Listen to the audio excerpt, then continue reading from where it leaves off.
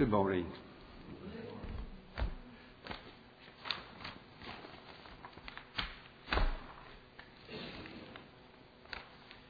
The Pharisees were taking an interest in Jesus as he was getting very popular with the crowds, as John the Baptist had been. They didn't like preachers that were popular with the people. So Jesus left Judea to return to Galilee in order to avoid conflict at that time. He had plenty of preaching and teaching to do. His time to suffer and to die was not yet come. To reach Galilee, he decided to go through Samaria, which lay between Judea and Galilee, not because of the geography, but he had a mission. Most Jews would have crossed the River Jordan and travelled on its east side to avoid defiling themselves whilst travelling through Samaria. Eventually he comes to Sychar, a small village near Shechem. We read he sat down by Jacob's well. Archaeologists have found a well there 138 feet deep, which is remarkably deep. Jesus was tired. He was human, such as we are. About noon he reached the well and sat down on the edge of it. Then a woman came to the well. This was unusual, because normally the women came to draw water in the cool of the evening, certainly not midday. So we can gather from our reading that she was an outcast because of her immoral life, and she avoided the other women. Jesus asked her for a drink. Imagine her surprise. Her, a Samaritan. He would have been ceremonially unclean if he accepted water from a Samaritan. But his purpose was to satisfy her spiritual need, but began by asking to satisfy his physical need.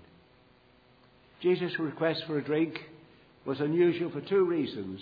First, a Jewish man, particularly a teacher, would never talk alone with a woman if he could avoid it. And secondly, of course, this woman was a Samaritan. The Jews and the Samaritans hated each other.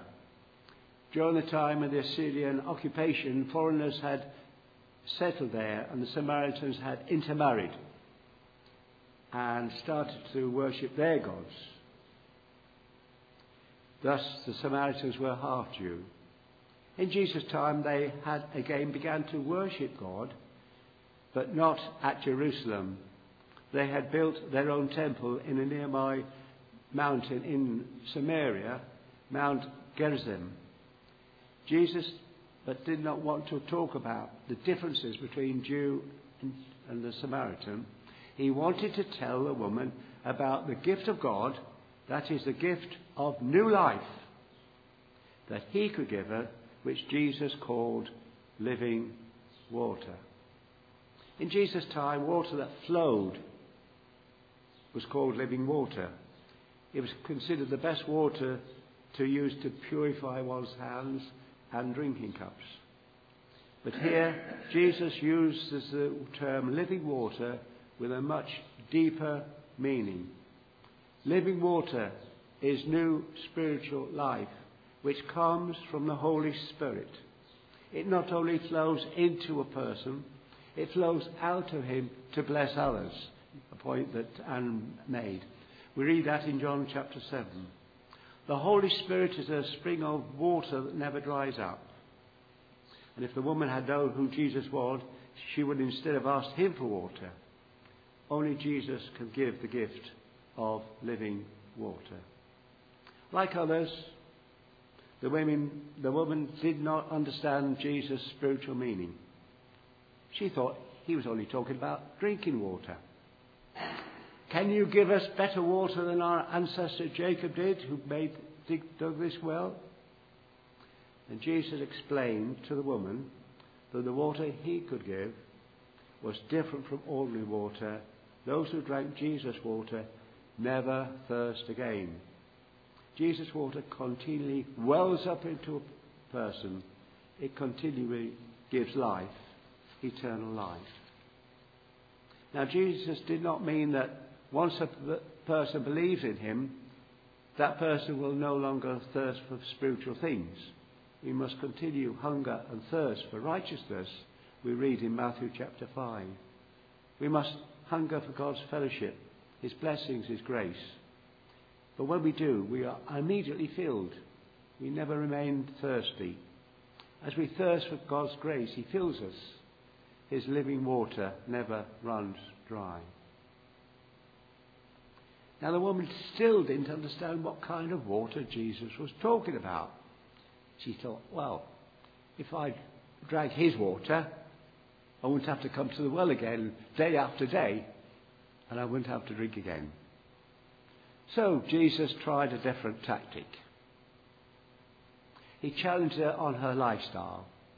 She had had 5 husbands, and the man she was living with was not her legal husband. Now we can never deceive God. And so God, because Jesus was God the Son, he knew all about this woman. She could not deceive him. The woman was amazed by Jesus' knowledge of his past life. She at once realized he was some kind of prophet. Now the Samaritans believed only in the first 5 books of the Old Testament. Now, that's a Jewish Bible, English translation. It's the same as our Old Testament, but books are in different order. And that's all the Samaritans believe in, if you see, between those 2 pieces of paper. Not a lot. You see, not a lot. They only believed the 5 books of Moses. And the only prophet they recognized, therefore, was the prophet that Moses spoke of about, we read in the book of Deuteronomy. Moses said that God would raise up a prophet, and the Samaritans thought this prophet would be the Messiah. Thus when the woman called Jesus a prophet, she was suggesting he might be the Messiah. Again, the woman tried to change the subject and start a dialogue as to where God should be worshipped. Jews believed that God could only be worshipped in the temple in Jerusalem, and the Samaritans only worshipped on Mount Gerizim, where Abraham and Jacob worshipped. Jesus told her the time is coming when God will be worshipped anywhere, because God is spirit. God can only be worshipped in spirit and truth. We've come out earlier, hasn't it, in the various readings. This means that the mankind must worship God with his spirit. And he must worship God in truth, that is, sincerely, truly, from the heart. God is spirit. God's essential nature is spirit. He is a life-giving spirit.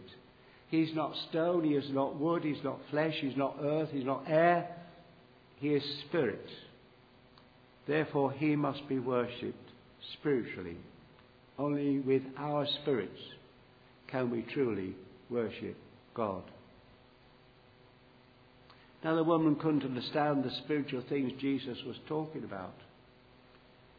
But the talk on worship leads the woman to play her last card. The Messiah is coming and he will tell us everything. And this is what the Samaritans believed through the Pentateuch, notably Deuteronomy chapter 18. That Tahab, or the Messiah, as another Moses, would have the task of restoring true belief in God and true worship of God. And to this end he would reveal everything. She was sure that Jesus was the Messiah because of his revelation of her past life. And that is consistent with the Samaritans' understanding of the role of Tahab, or the Messiah, as the restorer and revealer of the truth. And Jesus confirmed he was so. I who speak to you am he said. Jesus said to the woman, I am the Messiah. I am the Tahab. Conclusion. It was God's will that Jesus would travel through Samaria to meet a certain woman at a certain place on a certain day at a certain time to offer her eternal life. Of the millions of believers through the centuries, all had to come to Jesus individually in faith to receive from him eternal life. The preacher may use many words, eloquent or perhaps not so eloquent. But it's not the preacher's words that convert, but Christ revealing himself through those words. Remember the Apostle Peter's confession. You are the Christ, the Son of the living God. He'd learned that as he'd walked and talked with the Lord. Flesh and blood did not reveal it to him, but the Father in heaven. But this woman had it revealed to her in a second of time by the Son of God. God revealed in flesh, revealing himself to a sinful woman. Can we remember that time when the Lord revealed himself to us? As he revealed himself to this woman? For some of us, it was a slow process, learning about him. Then he revealed himself. For others, it was a sudden revelation, perhaps when we knew little about him. We believe in the Lord Jesus Christ as man, as God, as Messiah, as Saviour, as Redeemer, as by his merit, his sinlessness, and by his precious blood we are saved. We glorify him on whom all our hopes are fixed, because he has revealed himself to us, each one of us, individually. The woman had come to believe that Jesus was the Messiah. His knowledge of her own life amazed her. And the woman could not keep these things to herself. She went back to the village and told the people Christ the Messiah had made himself known to her. Now she made him known to others. She wanted them to meet Jesus. And the woman's testimony caused many of the villagers to believe. So many believed through her testimony. Therefore, let us share our testimony of what the Lord has done for us with others, so they too may have the living water, the eternal life, which can only be found through Jesus the Christ, our Redeemer. Amen.